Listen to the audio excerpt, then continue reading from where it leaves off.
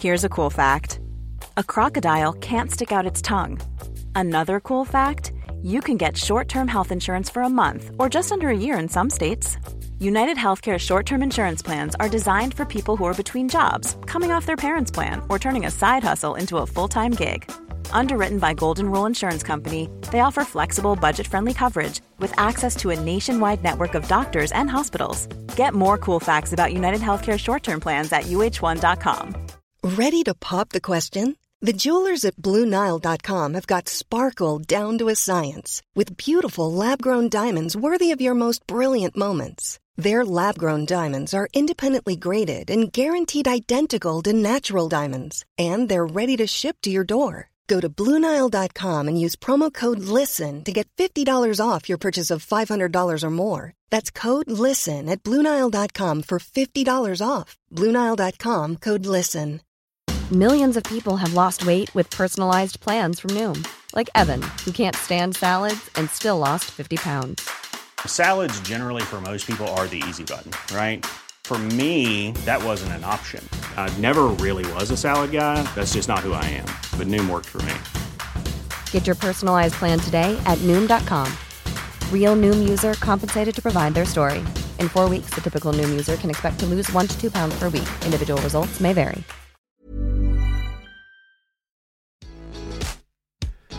All right, welcome back, everyone. Another episode of A Little More Good. Dean here. Hey guys, Zach's here too. Zach, there's been something that I've been meaning to ask you for a while now. All right, shoot. I'm here. It's pretty serious. Okay, I'm ready. I'm here for you. How do you cool your lips after a summer's kiss? How do you rid the sweat after the body bliss? How do you turn your eyes from the romantic glare?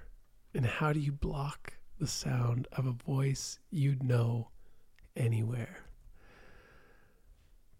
I mean, maybe you recognize some of those poetic lyrics from the incredible song Insensitive by the incredible Canadian artist and icon, Jann Arden. Oof. Man. She brought the heat. We just listened to the song together before coming on here just to kind of like get in this. It is just, if you haven't listened to it or are unfamiliar with this song and unfamiliar with Jann Arden as an artist, you need to go and listen to it because, you know, as maybe cheekily as I was reading these lyrics to Zach asking these questions. I was trying to get the lyrics up so I could respond to your sweet poetry. No, but I was not trying to be insensitive. I was too slow to get to the next line, but how to be insensitive. Yeah. It is such a good song. Like the production quality on it. Like I've done some music. I've recorded whatever, some songs and this and that. And it was like in a past life. But every time I hear it, just like the guitar tracks on this are so good. Like they're so just like tastefully played. And the bass is like perfect. The bass line is so good in the way it just like kind of carries the vibe through. I don't think we can play it, but I want you to just pause the episode and go listen to it. It's such a good song. For me, it takes me back to like Dawson's Creek.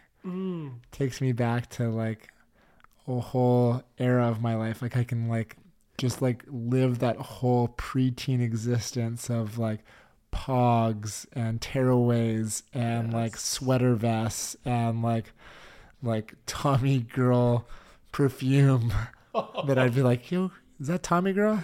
Damn. Yeah. Like that whole time of just like innocence and excitement and possibility. Yeah. I think like her music kind of defined that era. For sure. And we had the pleasure of having her on as a podcast. It's amazing. Yes. And the cool thing, I mean, what's great about her as a person is that, you know, she transcends in many ways her music. Like it's there and it's available and it will always be kind of like this record of that time in life. And so whether you come to it later or whether you like us and have these memories, these powerful memories like associated with her songs and kind of that time in our own world, what's really impressive and I think, cool about her as a person is how she's continued a career and leaned into her passions beyond music. And really that's what we get into today with her. And I don't know, I find it always impressive when someone not necessarily like reinvents themselves, but places emphasis in new places and uses platform to bring awareness to like things that are important to them. And there's an evolution of Jann Arden, and she's like used this platform that she's created in such a profound and powerful way. Currently, I mean, she's a champion of many things, but she's what we got into today was her animal advocacy. And she is a voice for the animals, and she's a voice for the voiceless, and she's a voice for change. And I think if you have a platform and if you have people listening and you have power and influence, I mean, what a great responsibility to use it for good. And Jann is doing just that because so many people don't. Yeah. Right? It's easy to be complacent. Yes. And she is anything but, which is really inspiring. Yes. Yeah. So we had a great conversation with her where she really just like laid into some of the foundations of who she is now as this like advocate and activist, and in many ways like is poised to offer invitations to the next generation. Right. And she shares about her excitement of what she's seeing, but is like a leader and a cheerleader in and of herself. And so it's really great. I got super fired up just listening to her. Like you could like, it was on a Zoom, which we don't often do, but like through the screen, I could feel her passion. Yeah. Like she really embodies this care for the animals, for our planet, for people, and for, you know, an experience where we can all coexist together. So powerful. I feel like I was just like emphatically nodding the whole time while she's speaking. I'm like, yes, trying not to like shout out, you know. We're both a couple bobbleheads the whole time. Yeah. No, it's very cool. So grateful for her taking the time to share with us and be with us and to really enlighten us and open our eyes about some of the things that are going on, you know, abroad, but also like right here in Canada, which I think was kind of shocking to learn. So an important conversation that needs to be had and is like, I think the starting point, right? And she talks about that. Like sometimes we don't know where to start, and it could just be simply hearing a conversation or participating, taking what you heard and sharing it and allowing it to make some incremental, but perhaps very meaningful changes in our own lives. So crank up that Insensitive and, have like, I think it's 4 minutes long. Have a quick listen and then tune right back into this podcast. Yeah. Here we go. Jann Arden, everyone. All right. Well, we're here with Canadian icon, legend, animal advocate. You know, the voice that sang to my slow dances at my preteen dance. Woo! Jann Arden. Thank you for joining us. Yes, I'm glad I was part of your slow dances. They were so uncomfortable. I dreaded that in high school. I was just like, God, don't ask me to dance. Don't ask me to dance. Don't ask me to dance. Maybe it was junior high. Yeah. But yeah, thanks for having me, Dean and Zach. It's great to be here. And yeah, anytime I get a chance to talk about animal advocacy and how we can change the planet, because I know people feel overwhelmed and ill-prepared to somehow get that empowerment that they need to get out there. And it's not big things. So I'm so thrilled to be here with you guys today to be able to talk about all this stuff. Yeah. Well, thank you. We're grateful for your time. How did this path of animal advocacy start for you? Like, what was your kind of light bulb moment that led you on this journey? Yeah, God, there's so many little things, isn't there? I was pretty much vegetarian the last, almost 20 years. I never really did red meat. I grew up in a very rural area that I still live in southern Alberta. So as a kid, there was a pig farm down the road from us. My mom even worked at an egg farm for a while. She held the eggs up to a light, you know, to see the embryonic stage. And you know, I think she made like $2.70 an hour or something to make some extra money. And I just was around animals and kind of witnessed to this rough and tumble and somehow acceptable plight of animals that were under the ownership of farmers. Mm-hmm. And I was always uncomfortable as a kid. I was one of those kids that always cried when I saw them branding or saw them I remember the neighbors clipping the pigs' tails and taking pliers and cutting their eye teeth or whatever they were. They just would snap them off when they were little because they didn't want them. I don't know. It's just part of what they do. Mm. And I'd go home and, bawl my head off. So it was there. But of course, I was one of those people that bought Black Forest ham and shaved roast beef and, well into my 20s. And then sort of the end of my 20s, in mid 30s, I stopped eating red meat and stopped eating pork. I still did chicken and fish and somehow compartmentalized that. I've been completely vegan the last 5 years. So I think for a lot of us and a lot of people that I've met and talked to in my journey, kind of fish and poultry and dairy are this last kind of threshold where you understand what is happening and how it happens. I think the government, I think the dairy industry, I think the cattle industry does a very good job of cloaking their industry with this kind of messaging that leads you to believe that these animals have a much better life than the average person really is coming to understand because of the internet. I mean, it's say what you will about the internet, man. It is changing our platform. It is changing what the real story is. And once you see it, you can't unsee it. Yeah, isn't that the truth? Right? We grow up with this kind of smokescreen that's presented to us that like you touched on that idea of compartmentalization, like, oh, this animal is a pet and so I love it, and this animal is like food, so I don't have the same like emotional attachment to it. But like, it's interesting that when we're kids, we learn about all the farm animals and they're all so cute and cuddly and kind, and then some of them end up on our dinner plate and it's like, well, wait a minute, and we don't have that same level of compartmentalization. But then through advertising and what we see in the grocery store, it becomes like normal for us. And I think that's a really important point that you touched on, is like the internet is starting to unlock that as people are bringing smartphones into slaughterhouses and exposing like what's actually going on there, or even just these like large agricultural, animal feedlots or whatever it might be. Have you ever seen or been to any of those places yourself and like witnessed kind of firsthand what it's like? Or Oh, absolutely. It's I remember being in my my mid 30s, and I had an opportunity to go to a slaughterhouse that was here in Alberta, and I couldn't. I lasted If I lasted 90 seconds, I just they were somehow just showing how it was talking about cleanliness and how great how they keep the slaughterhouse floor, and the people that are employing, and that it's such a fine run machine, and it's done in such a I don't know, in a way that's just supposed to be so great. And it's just, man, we just produce here. We get these animals in and out, and they don't even know what hit them, and they really do know what hit them. I think I saw a bolt gun hit one cow, and I cried for a week. wow.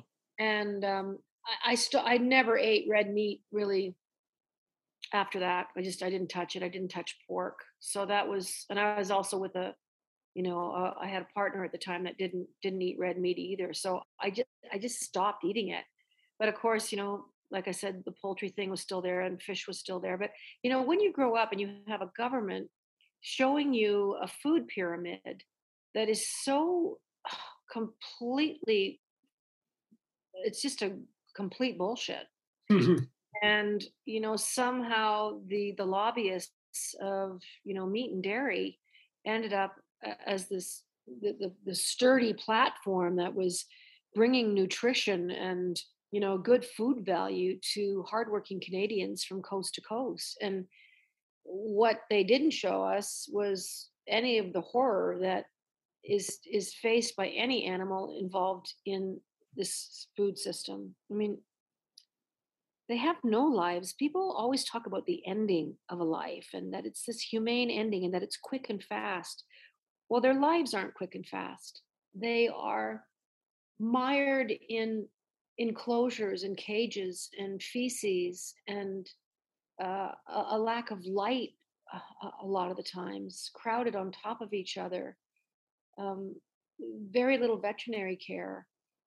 There's too many of us now. It's not 1962 anymore. It's not 1935 where so many of our population was in a rural setting where people had their own chickens. They had a couple of pigs out in the yard, and it was now really in the last 50 years there's an extra 2 billion people on the planet.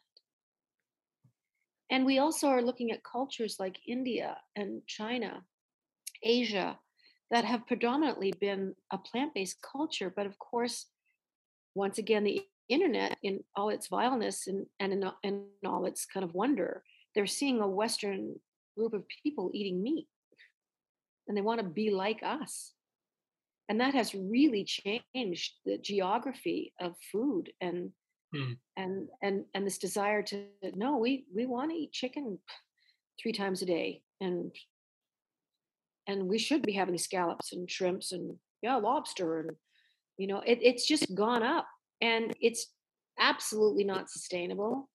You see these hideous barns with thousands and thousands of animals lined up in servitude, and you can't feed 7.5 billion people, but you can feed 85 billion land animals. Like it makes no sense. So young people are doing the math. They are looking at climate change. They are looking at the lives. Like I was saying, it's not the end of the life. That's the least of their problem. It's the life that they're living. I think it's just so hideous, and it bothers me that people understand it, and they still go on about protein and Hmm. well, circle of life. And I've just found myself distancing myself from people that I've even known for years, that I just can't be on that page with you anymore. And as I've gotten older, that has surprised me that we don't have anything to talk about. Hmm. And Well, it's been a hard thing for me to be honest. Yeah, for sure. just kind of going off what you're saying there, it's amazing I mean, it's not amazing, it's sad what we normalize. You can know these things and see these things and still normalize it being okay, the brutality and the suffering that these animals go through.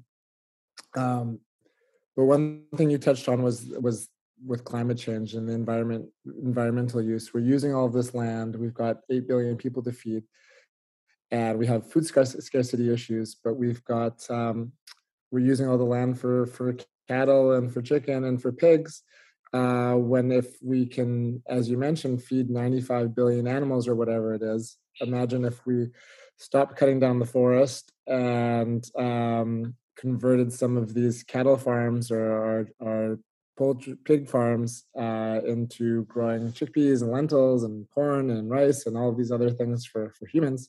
All of a sudden we're not engaging in animal cruelty, and we're supporting the human experience again. So it's just like a domino effect of good things if you can turn those lights on and take those blinders off and see what is truly happening. Yeah, um, it is remarkable. I mean, you look at the Amazon, and we've been talking about the Amazon really for the last 40 years. And it's been this ongoing conversation that every pharmaceutical company in the world recognizes the power of the plant, and that so many of these derivatives, I mean, I'll tell you right now, there's millions of us that have been vaccinated in the last 8 months. And, it's plant powered. And we're tearing down a part of the world for grazing cattle and for lumber, um, to graze a cow that's eating a great majority of any of the soy or the grains that should be feeding human beings. But it will disappear. And you've had someone in government, in a lot of the leaders in South America, that have turned a blind eye to this, and they're really thinking this is somebody else's problem. We just had the climate summit here in the last 3 weeks, and I think a lot of people left feeling like nothing really had been said once again. That they're all the things and they're targeting and the goals that they're trying to reach are 30 years away. Mhm. They're talking about things that it'll be too late. People are recognizing that now. We're in trouble with water right now. We're in trouble with water. California is in grave trouble. And if you don't think for 1 second that we're going to, in the next decade, see a lot of pressure from our neighbors to the south that will want water. Canada has 20% of the world's fresh water. 20%. Yeah. We have a huge chunk of land, obviously, that goes, to the North Pole. And but things like that, the water that it takes to raise 8 ounces of protein, animal protein. So now we have, setting cruelty aside, setting all those things aside that most people want us to do that are, engaged in that kind of thinking, meat, the circle of life, that whole thing. They're put here for us. That's what we're supposed to eat. And that entire story that they keep telling themselves. It's just like the water is beyond. It's the math. It just does nothing makes sense on an ecological level. Mm-hmm. There's just nothing. There's no way to even talk around that. There's no way to even defend it. Yeah. There's no one in government that can sit back. Oh, we've got plenty of water for the cattle. There's so much water for that. All they'll come back with is, do you know how much water it takes to grow an avocado? Like, well, it's not anywhere near what it is to quench the thirst and keep a cow alive. Yeah. Go ask them in Australia, where they've been in a drought, where they're losing thousands and thousands and thousands of cattle that are just dropping as where they stand because they can't keep them alive. But God knows they're going to keep trying. Half of Australia burnt down last year. I know there's these signs all around us. We've got flooding, here on the West Coast in Abbotsford, and forest fires in the summer. And, despite all of this climate change, where our climate truly is rapidly changing, I feel like a lot of people still aren't connecting the dots to creating action in their day-to-day lives. And I don't know what it's going to take, but yeah, I think like sharing this message and having conversations like this is hopefully a starting point. It is. It's absolutely daunting. And the thing that people ask me on a daily basis, multiple times, is I don't know what to do. And I'm always like, I understand that, but it is a meatless Monday. Mm-hmm. It is 1 or 2 plant-based meals a week. It is swapping out your eggs for a little bit of flax with some warm water to do some baking. Yeah. It is seeing this movement that is massive. I mean, our government, just the Canadian government, it's not a huge amount of money, but $100 million into plant-based proteins. Yeah. So proteins made from predominantly peas to make things like Beyond Meat, the Impossible Burger. We're seeing more and more of these brandings coming on the market every day. Europe is ahead of us. You're seeing entire meat counters being swapped out now with plant-based meats and sausages and charcuterie things. And young people are being so clever with making, go on TikTok. Go on these huge platforms and see some of these young, hot guys and beautiful women that are making meat out of, wheat seitan, and they're showing you how to, massage a freaking few cups of flour and water and stretching it out and tying it up and putting sauces on it, and they're frying it up and they're making it look delicious. And kids are going, Mom, can we try that? Because I don't want to hurt anything. Yeah. And so it is coming. There's no doubt. It's one of the fastest growing movements, and everyone's trying to keep up. Companies are trying to keep up. Dairy is dropping by hundreds of dairy farms in the last year alone, not only because of COVID, which has moved everything exponentially forward, probably gave us 15 years of a jump start in a plant-based movement because of supply chain issues. And these guys are just like, holy shit, I guess I should start growing lentils because I can't, no one's buying dairy. They're just not, and they're not. You go now. 5 years ago, when I started down a vegan path, I used to try and find like soy milk somewhere. I'd go in, and now I go into a Safeway or a Co-op or a Loblaws or a President's Choice now. I have got so many choices of creamers, different flavored creamers for my coffee, barista oat milks. There's things that are just wiping it out that taste better, that are so much easier on the environment. And, you don't have a cow being impregnated by some guy every 3 years so that they can take the calf, kill it, or use it for veal or whatever, and take the milk. I think that's been a story. For me, the dairy thing has been the breakout story of the last 18 months. It has garnered so much of a move, and so many people are getting on board with, even what goes into making cheese. You got to scrape the lining of a dead animal's stomach to make cheese. Like, the whole thing is corrupt. The whole thing is not right. Mm. And it's funny because people are so connected emotionally to these foods. Like, for a long time, I was like, oh, I'll be vegetarian, but like, man, cheese is so good. And then you still look at it and like just exactly what you said, like people not knowing where their food comes from and what it is. Most people, like, if you describe that process, they're like, ew, I actually don't like it. I don't want to eat that. Right. And it makes that you can have cheese that tastes good, has the texture, and it's made from like, a coconut oil and these simple ingredients that give. They've come such a long way.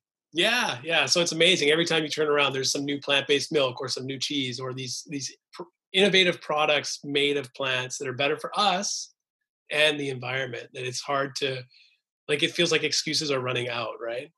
When you have big corporations that realize they can make money recycling anything, metals, plastics, if you can make money cleaning the ocean, you're going to find huge companies that'll do it.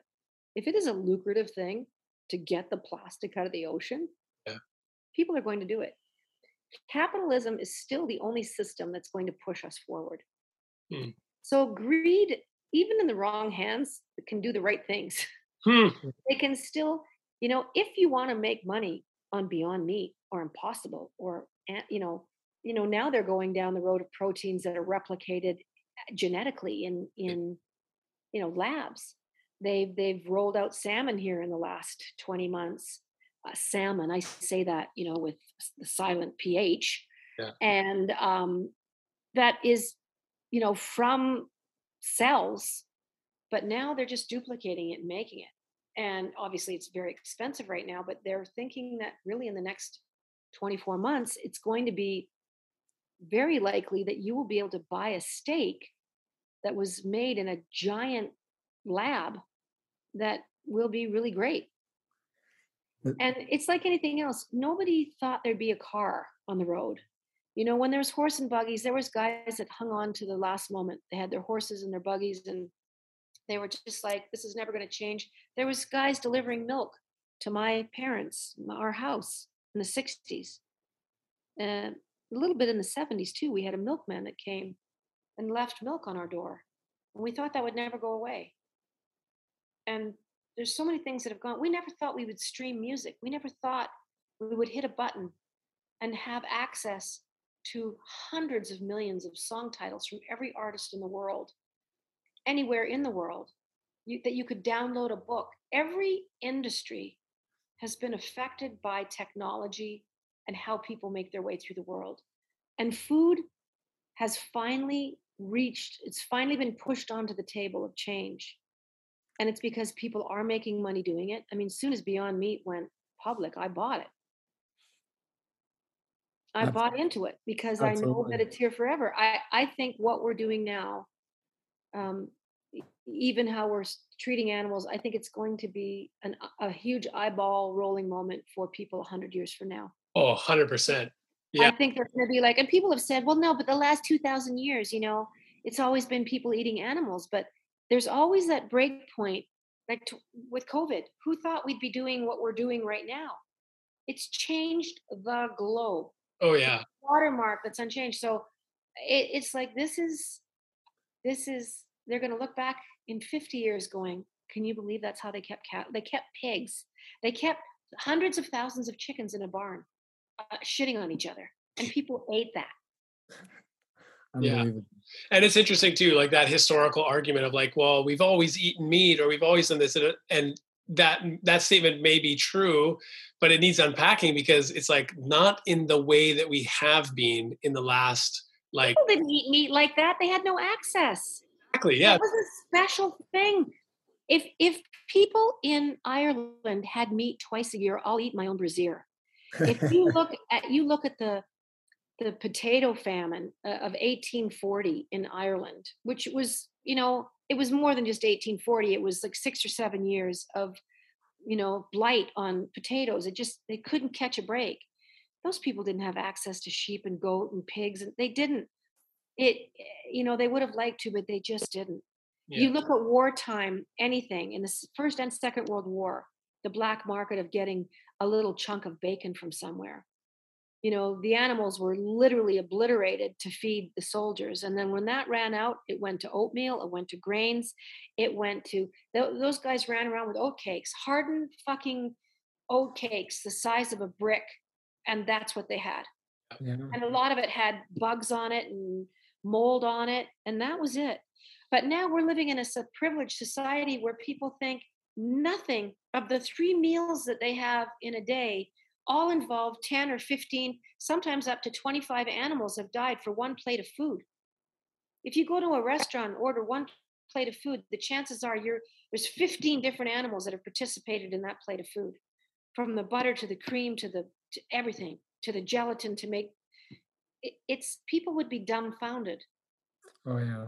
But it is changing, and it is now is the time. And people say it's never going to happen. I think eating meat is going to be like smoking. It'll be the people standing out on the curb smoking a cigarette that have literally been just inched out socially because it's just not what we do. Yeah, 100%. One thing that I've learned from you, from following you, that really opened my eyes, like I've been tuning into all this animal agriculture and all of this for some time, but I was completely unaware of what's happening to our horses here in Canada. And I know you're a voice that stands to protect the horses here, and you've created an organization, or part of an organization called Horse Shit. For those that don't know, like myself, until quite recently, can you kind of share what's happening with horses here in Canada and what that story is?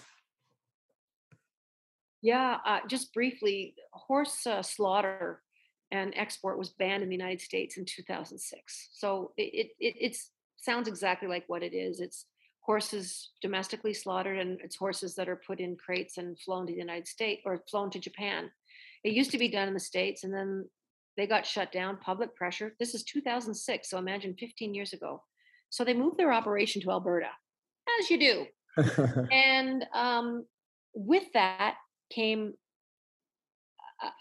an exodus from the United States of horses that were brought here. Even all during COVID, there was 150,000 horses that were shipped over the border. They come from Mexico and the States. They're everything from wild Mustangs that are rounded up by helicopters because the ranchers want them culled, the oil people want them culled, the forestry people want them culled because they're considered a nuisance and that they're eating grains that they want to give to their cows.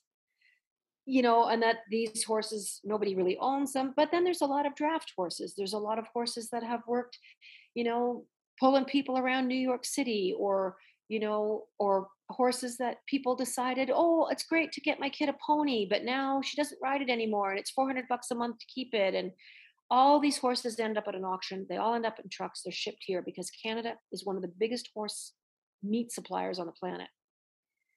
And it's very legal here. There's very little regulations in slaughter of horses. But the one sliver, the hideous, sinister part that came to light for me was the live export of large drafts. So when you think of Budweiser horses, these horses are generally about 17 hands high, which would be, if you're a 5'10" guy, it would be at your head, the shoulder of a horse. They're huge. Yeah. But the Japanese, the Asian, the Korean market, they like the musculature. They are put 4 at a time from feedlots. So they live their lives in feedlots, knee high in shit. And like I said, from all over the world, they've already had a hideous life.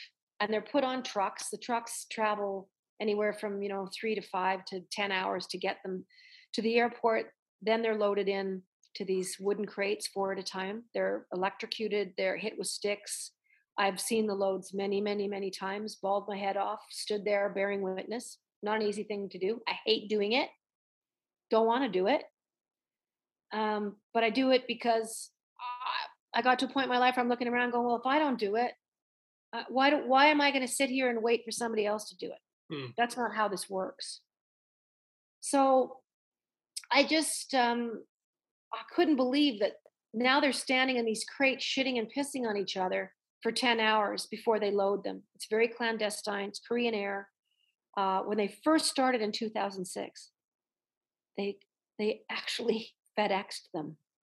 They filled out forms. Yeah, what are you sending today? 41 live horses. 41 live horses. FedEx did a few loads, and then they just said, we're out. So kudos to FedEx. They were just like, there's not enough money in the world for us to fly these horses for basically 2 days in these crates to get them to where they're going. Wow. So they go out every 2 weeks, 80 or 90 horses. It's 5 or 6 guys from this company. It's called Shorno, that they make between $18 and $25 million year after year after year. It's very quiet. It's very on the down low. And so what we've done with horse shit is just try to bring awareness to people, to Canadians, saying this is one of the only places in the world that the government of Canada lets this happen. They die on takeoff and landing a lot of the times because they fall on top of each other. They can't get back up. They have no food or water. They can be in the crates. They always try and make up these stories, and they're simply not true. They're lying. They'll do anything. There's absolutely no regulations. They can be in those crates for 40 hours, 48 hours, depending on even when they're disembarked on the other end, which could be another 10 hours. We don't know. But there's no regulations for slaughter there. And they're served raw. It's all raw horse meat. It's not even cooked. That's why they need them to be alive to get over the ocean to get to these markets. It's very rich clientele. This is not hardworking Canadians. This is not giving jobs to thousands of Canadians. This is a handful of guys that don't care what happens to these horses. And the Canadian government finally, 3 weeks before the election took place, put banning live horse export as part of their platform for re-election. We had over 80,000 signatures on our government-sponsored petition. A guy named Nathaniel Erskine sponsored our petition. We had over 80,000 signatures. And normally these government-sponsored petitions get like 5,000 or 6,000 signatures. So Canadians clearly don't want it to happen. And as soon as they find out, they're like, what? And that's where there's a saying in music, you're only as good as the worst guy in your band.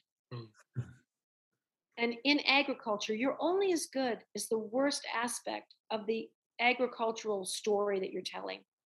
So shipping live horses, there's nothing in science. They've done so many studies. Horses are a flight animal, no pun intended. They don't do well. It's why they're blinded when they run. You'll see blinders on horses. You'll often see them putting bags over their head when ththey're moving them because they're skittish. Mm-hmm. And they make a terrible sound when they're loaded. They cry and they moan and they foam at the mouth and they kick and they try and get out. And, there was a guy that literally had the audacity, this old white guy, that just said, oh, they don't mind getting in there. They don't mind. When they get on them planes, they fall asleep. They nod off. This is the fucking bullshit that they're feeding people. They don't like me. And I will spend the rest of my life advocating for these animals until this is stopped. Like, they think I'm going to get tired and go away, but I'm not. I'm just not. Yeah. I know what right is. Horses have fought for us in wars. They are responsible for us reaching every corner of this globe. The cowboy creed, never eat your horse. You need your horse. And this goes again. And I'm not talking about culture. I'm not telling people what to eat. I'm telling people this is not right. So that's what horseshit is. We are gaining so much ground. I think we finally have a hearing in January with the government to look at this, and they made a promise. They made a promise to ban live horse export, which will put Shorno out of business. And people are like, well, then what happens to the horses? There's lots of rescues that will step up, and the ones that can't make it will be domestically slaughtered, but that will be the end of it. Because right now there's breeding programs.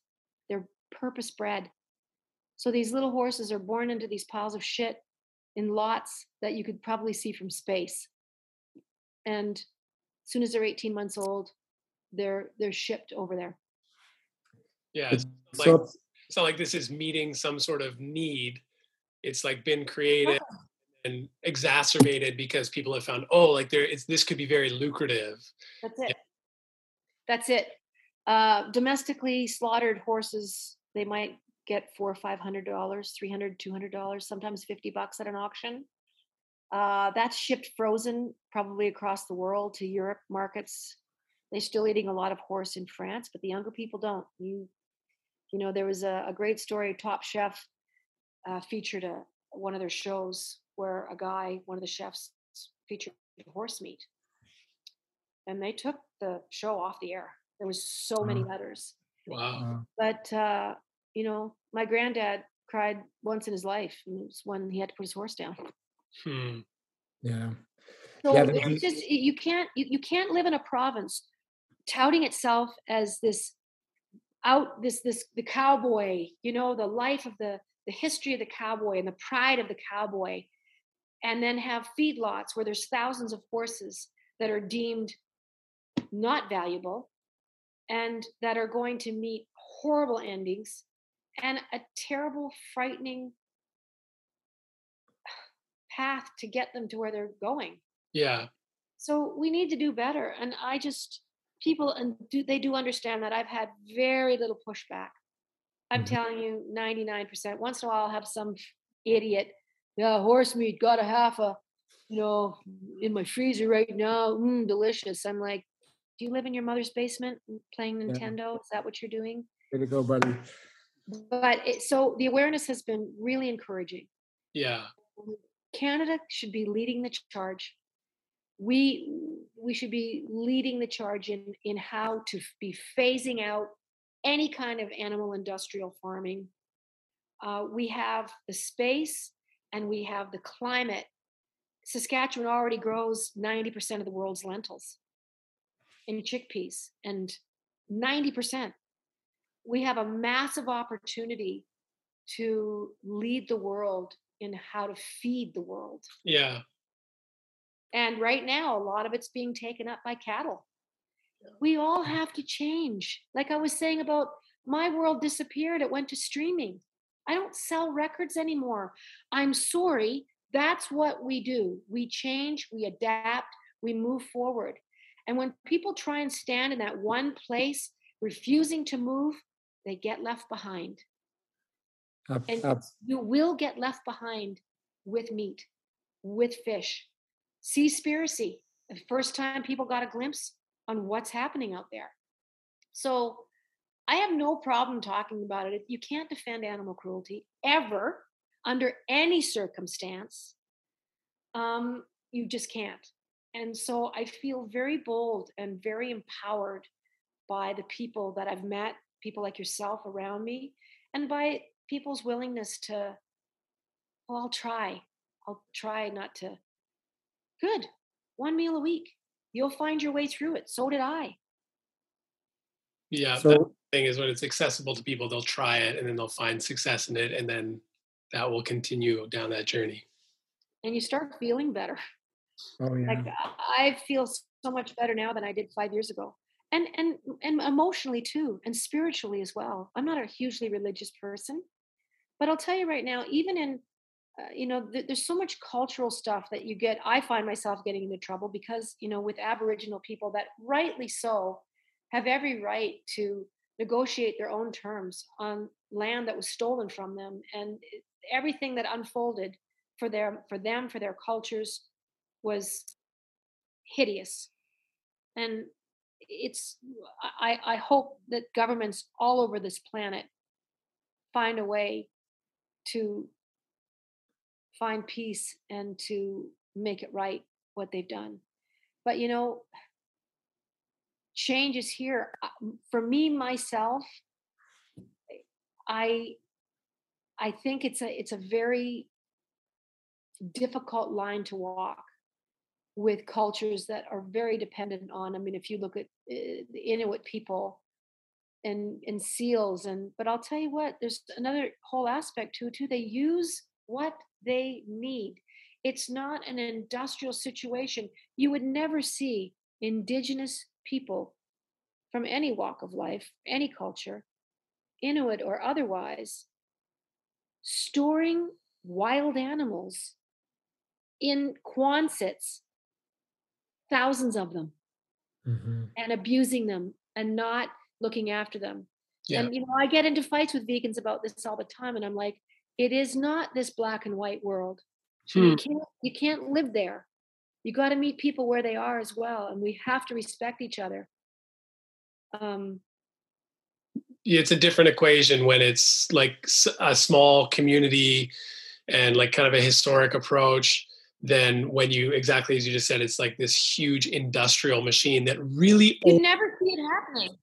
Yeah, it would never happen. You're right. Yeah, it only happens. It would never happen, and everything would be used: horns, skin, furs, clothing. And obviously, those cultures are getting more and more marginalized as we exhale each breath we take. Yeah. Because of industrial farming and because of the need for water. What's going to happen to the northern people in this country or in any country? Their world is melting. And it's because of what we're doing. Yeah. And it affects everything. The balance is so screwed up now, but that hard line, and vegans will come after me sometimes. There's people in the community that will be like, how can you defend that? And I will defend that. And I will always stand up for indigenous peoples and their lives and a way of life that was lost. They would never have done this to this planet. No. These were the medicine keepers, the wisdom keepers. And thank God governments now are absolutely going back to indigenous elders, members of the community, and saying, what can we do? Yeah. Well, listening. Yeah, right out east, there's the Iroquois and the Haudenosaunee like principle of 7 generations. And it's that thinking of like, what are my actions today? What is the implications of my actions 7 generations from now?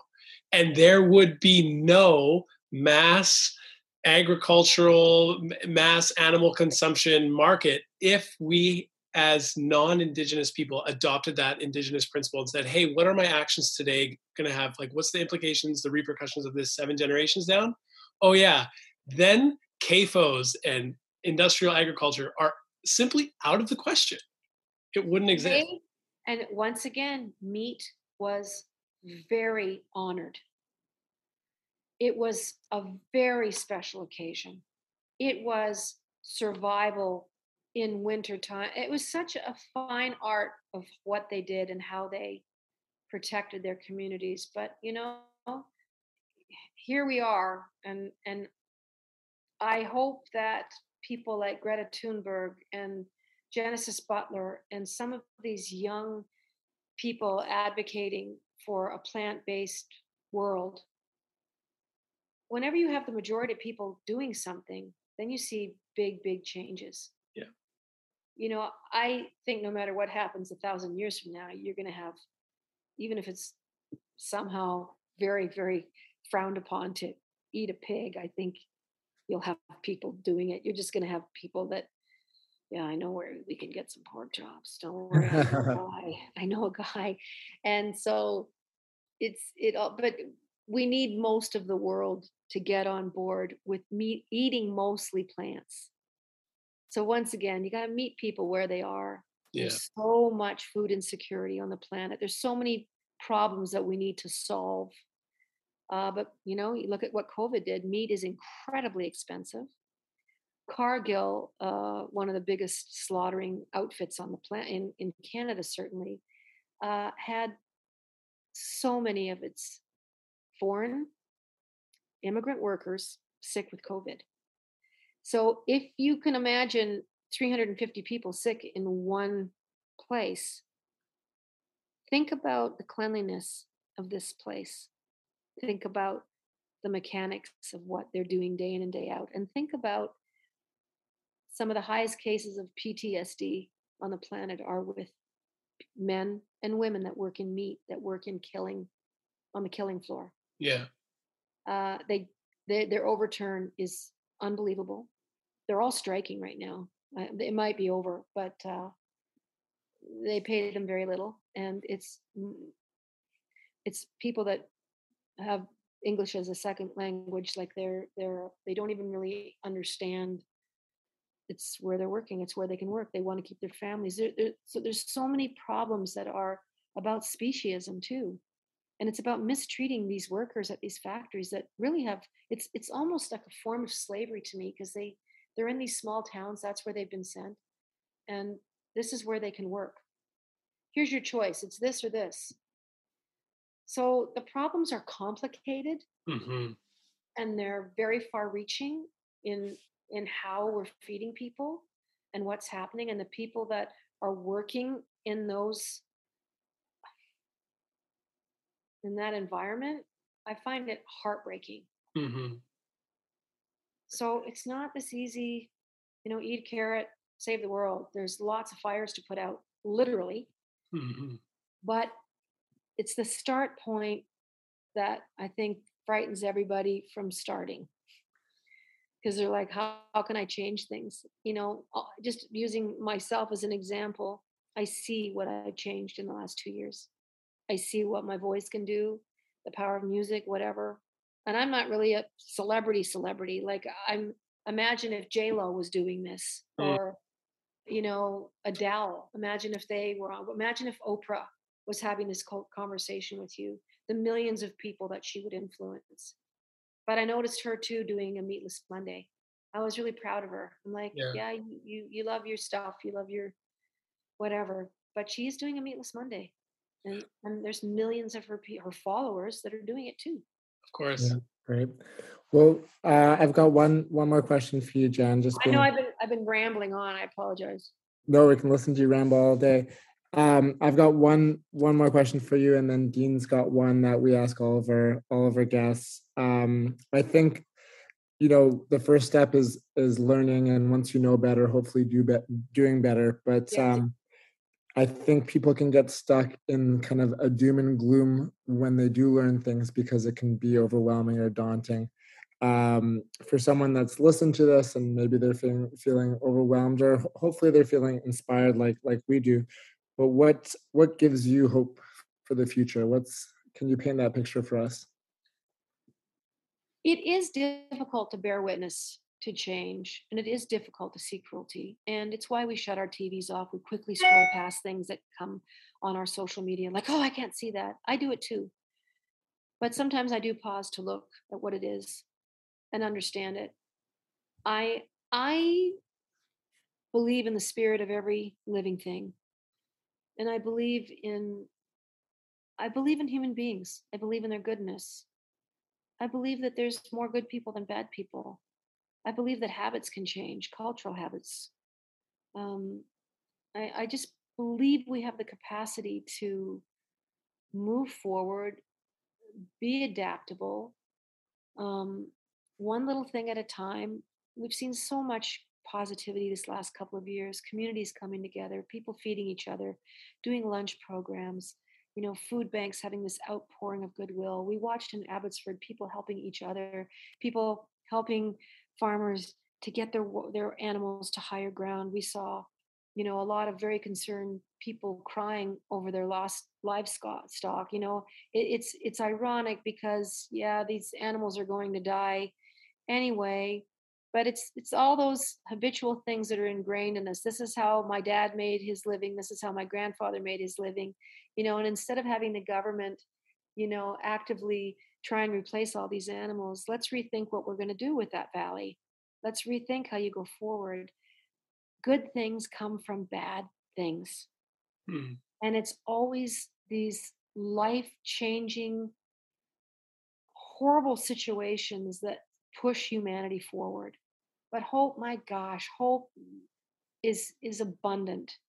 It's certainly not a strategy for change, but it is it's a byproduct of respecting other people, understanding other people. I don't want to judge other people. Listen, if you're going to have a steak for dinner tonight with your kids, I'm not judging you at all. I totally get it. But dang it, if you guys can do mushrooms on toast on a Sunday afternoon, how awesome. Every meal, there's varying statistics, but one plant-based meal saves 135 animals their lives. So just think of that. Just like an order of wings is 12 wings. That's not 12 chickens. It's probably 24 chickens. The likelihood of both wings coming from that chicken, slim to none. But if you can do cauliflower wings at Earl's next time you're out, there you go, Earl's. There's a little plug for Earl's. I'm proud of every major restaurant chain out there that has got a tiny little box off in the right-hand corner somewhere that has plant-based options. We didn't see that 12 months ago. So, wow. Before we were like, can I get a side salad? Can I get that without the blah? Do you have, what's on your, can I just get a plain baked potato? We all know it. We've all been there. And now we're like, oh shit, I'll have your broccoli tempeh bowl, please, with it's a marvel of how disaster can be magical because it shifts us. And you can bet right now in British Columbia, there will be farms that do not go back to what they did. Yeah. Their losses are too great. And I think it was difficult seeing their animals die. I believe that. I don't believe there was one family going, oh, well. I think there has been so much tears and so much grief. But that's what we have to shift. Yeah. Yes. So why are we doing it anyway? Yeah. Maybe they shouldn't be there in the first place. It's one thing to drown a bunch of corn. It's painful, but there's no screaming. It's true. I heard. Let's get the corn higher ground. Yeah. Save the corn. Save the corn. You take them. I'll get the boat. I heard a farmer speaking on our national radio, the CBC, and he was devastated at the loss of his livestock. Was not, what was really interesting is his devastation and his heartbreak was so genuine because it was not economic based. And the irony, as you had mentioned, was like those cows were going to be sent to slaughter anyhow.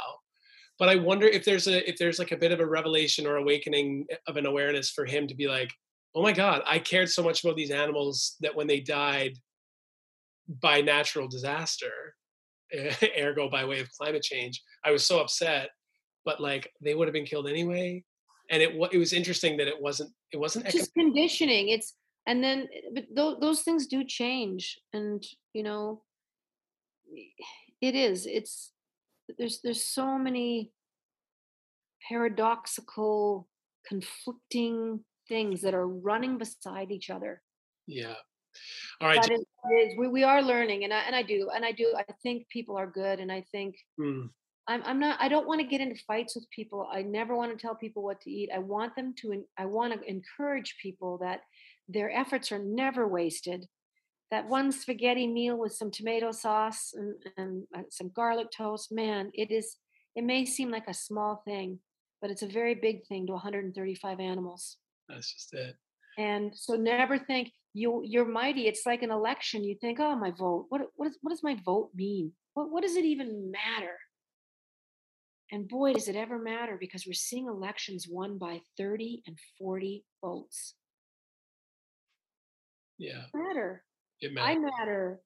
Dean, Zach, you guys are you guys are changing it. You're giving people like me an opportunity to, plead and beg and all those things, but to hopefully spark a few people out there to reconsider what's Yeah, on their plate. we love it. Jann, thank you so much for your time, for being with us. You're an advocate, obviously, of animal rights, and just And good food. good food. Yes, and someone who brings obviously yeah, your passion to everything you do, from your music, which we first kind of knew you as the musician, and now to see you pivot and become this person who is a champion of other things. And you had mentioned a number of times, it's the young people and it's the next generation. And I just want to give kudos to you that it's like, it's also people like you who may see yourself as like, not as important or not as relevant, but to a whole bunch of people, I think you are very relevant and very meaningful, and you are a voice and an advocate that represents, a different group, a different generation even of people, and that you can appeal to people and say, listen, it's never too late, and you can become a passionate advocate that is even doing more work than, some of the youthful, full of energy and whatever angst that it might be. But I just want I'm leaning into the kids, man. I'm watching them going. They're so cool and so amazing. And yeah, like, I don't know, it's all doable. Don't lose faith, and good thing. The best is yet to come. I believe that people do want to, walk around in trees and see a nice river going by and enjoy the outdoors, and they love animals. People love animals. It's that one little strand that somehow has separated domesticated protein animals from the ones that we've known to, look at with such reverence and such majesty and respect. yeah. Life is so precious, and everything wants to live. Everything wants to live. And that's something that happens to you when you get older too. So to all you 25-year-olds out there right now that don't really understand that yet, you will wake up one day, I hope, and have the privilege of being 65, the privilege. And you'll understand, I wish I would have done this sooner. I wish I would have. And that's what I wish. I wish I would have, but I didn't. I was doing all those things. I knew, but I set it aside. I set it aside, and it's something I try and atone for every day. Maybe that's why my advocacy is a little louder every year. But yeah, I did it. When I was a kid, we used to shoot gophers by the hundreds. I ran around when I was 9-10 years old with a .22 rifle. I didn't have that reverence for life. But I wake up here. I live west of the city, and I have a herd of deers here every day. Yeah, they always make good appearances on your Instagram. Don't wonder, 20 miles from here is a hunting ground. 20 miles from here, they will lose their lives. Yeah, it's hunting season, I think, until the end of January. I can't remember when it is, but there's a lot of hunting in Alberta. It's a safe haven at Jann's house. It is a safe haven here. If I could rope them in, I would. But yeah. Anyway, we've got stuff to do, but we're getting there. Don't lose faith. Enjoy All right, Jann. Well, we've got one short question that we end every podcast with, and just kind of echoing Dean. So grateful for the message that you're sharing, the space that you're holding, and using your platform for good. Dean, take her away. Let's land this plane. This plane, we'll land the plane, and it is not carrying any horses. No horses on this plane. It is a plant plane. Okay, so Jann, we started this podcast because we had the intention that we wanted to have really powerful conversations with inspiring people like yourself, doing good and important work in the world. And so we called the podcast A Little More Good, because that's what we want to see, we want to do in the world. But we always ask each of our guests, what does that mean to you, Jann Arden, to be or to do a little more good? I really still believe so much in music and the arts. and being able to mentor young people. I have had so many conversations with young writers and young musicians, and they're at that crossroads where they feel like they've been trying. I've been trying for 3 years. And I'm like, well, keep trying, because it is in the work that the magic lies. It's not there's not an award in the world or anything like that. It's just writing music and writing songs. And I really still believe that is much bigger than ever be, because talent's so subjective. Everyone, put 10 people in the room to look at a painting. They're all going to have completely different opinions on how much they like it, how much they hate it. So yeah, I still lean so much into art and creators and people who write books. I love to read. It's one of my favorite things to do. And I think reading a good book has saved me many a time to find that reason to kind of keep going forward. And the art of storytelling, all of us have a story to tell. And I think everyone needs to understand how important their stories are, and that they're really special. And as insignificant as we all feel some days, we're just not. We're an equal, really powerful shard of the universe. And we are as here as any planet on any star in the sky. We hold as much energy and importance and grace, and it is fantastical what we are and what this is. So yeah, I love it. Thanks. Thank you, Jann. It was such a pleasure. I hope to meet you in person one of these days. Yeah. Yes, next time you're in town, we'll get together for a juice or smoothie, and I would love that. we can spread the word of horse shit, maybe put some t-shirts on and share the good word together.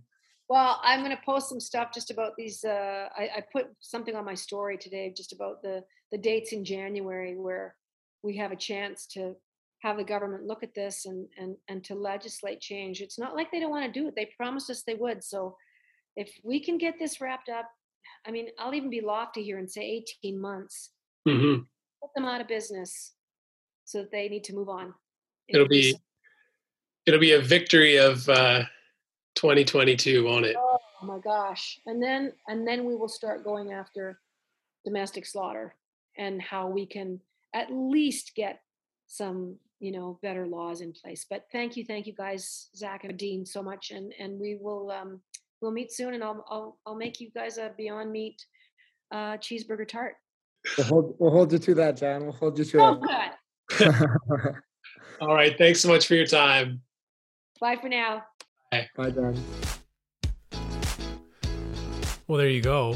It's powerhouse. Powerhouse. Right? She's a woman of passion. She's a woman who is just committed to creating a better future for all beings and people on this planet. And how can you not get excited about that? How can you not want to join in that? I'm happy that woman's got a mic, because those are the people that we want to have their voices amplified. My goodness, yes. Whether it's singing or talking about, animal rights, animal advocacy, climate change and the planet. I'm listening, Jann. Yeah, we're so happy to be able to have people like her that we can learn from and just be encouraged by, right? To go out and continue and explore new ways to participate in this important work. And yeah, if you want to check out more, she posts a lot on her Instagram. Just search up Jann Arden, JANN ARDN. You can follow her there, and obviously check out horseshit.ca as well to learn more about what she was talking about in terms of the buying and selling of horses out of Canada. And keep an eye on her Instagram, because there is that court date that she mentioned coming up. I think it's slated for January 24th, which would be a few weeks from now. So if you are interested in learning more about that, follow along with her. And if you're in the Vancouver area, there might even be an opportunity to connect and participate in sharing, being one of those 80,000 plus people who signed a petition to maybe show up and even make a difference just by being a voice in the street. See what happens. There we go. Well, if you enjoyed that conversation as much as we did, please do share it with a friend, share it with a family member, post it up on your IG, your Twitter, your Facebook, your LinkedIn, your YouTube, Discord. Put it up on your Discord, your school bulletin, whatever. Scream it from your soapbox. That's right. You know, however you can share, please do, because we appreciate all of you helping us, you know, share these awesome conversations that we have the privilege of having. And furthermore, if you're feeling extra kind, throw up a like, a review, a subscription, any of those things. It helps us in spreading the word, the good word of a little more good. Jann Arden, what a treat.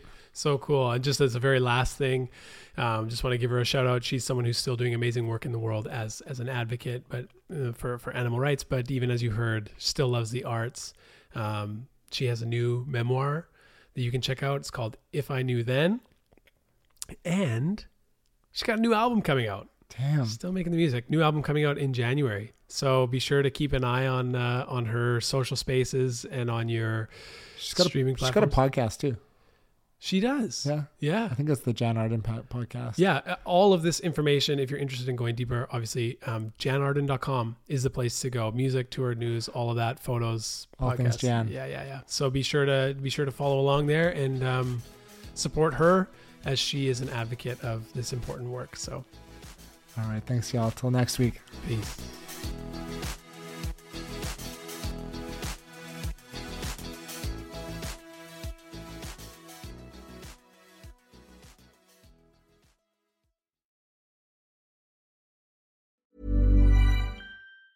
Mom deserves the best, and there's no better place to shop for Mother's Day than Whole Foods Market. They're your destination for unbeatable savings, from premium gifts to show-stopping flowers and irresistible desserts. Start by saving 33% with Prime on all body care and candles. Then get a 15-stem bunch of tulips for just $9.99 each with Prime. Round out Mom's menu with festive rosé, irresistible berry chantilly cake, and more special treats. Come celebrate Mother's Day at Whole Foods Market. Even on a budget, quality is non-negotiable. That's why Quince is the place to score high-end essentials at 50 to 80% less than similar brands. Get your hands on buttery soft cashmere sweaters from just $60, Italian leather jackets, and so much more. And the best part about Quince, they exclusively partner with factories committed to safe, ethical, and responsible manufacturing. Elevate your style without the elevated price tag with Quince. Go to quince.com/upgrade for free shipping and 365-day returns. Hey, it's Paige DeSorbo from Giggly Squad. High quality fashion without the price tag. Say hello to Quince. I'm snagging high-end essentials like cozy cashmere sweaters, sleek leather jackets, fine jewelry, and so much more. With Quince being 50 to 80% less than similar brands. And they partner with factories that prioritize safe, ethical, and responsible manufacturing. I love that. Luxury quality within reach. Go to quince.com/style to get free shipping and 365-day returns on your next order. Quince.com/style.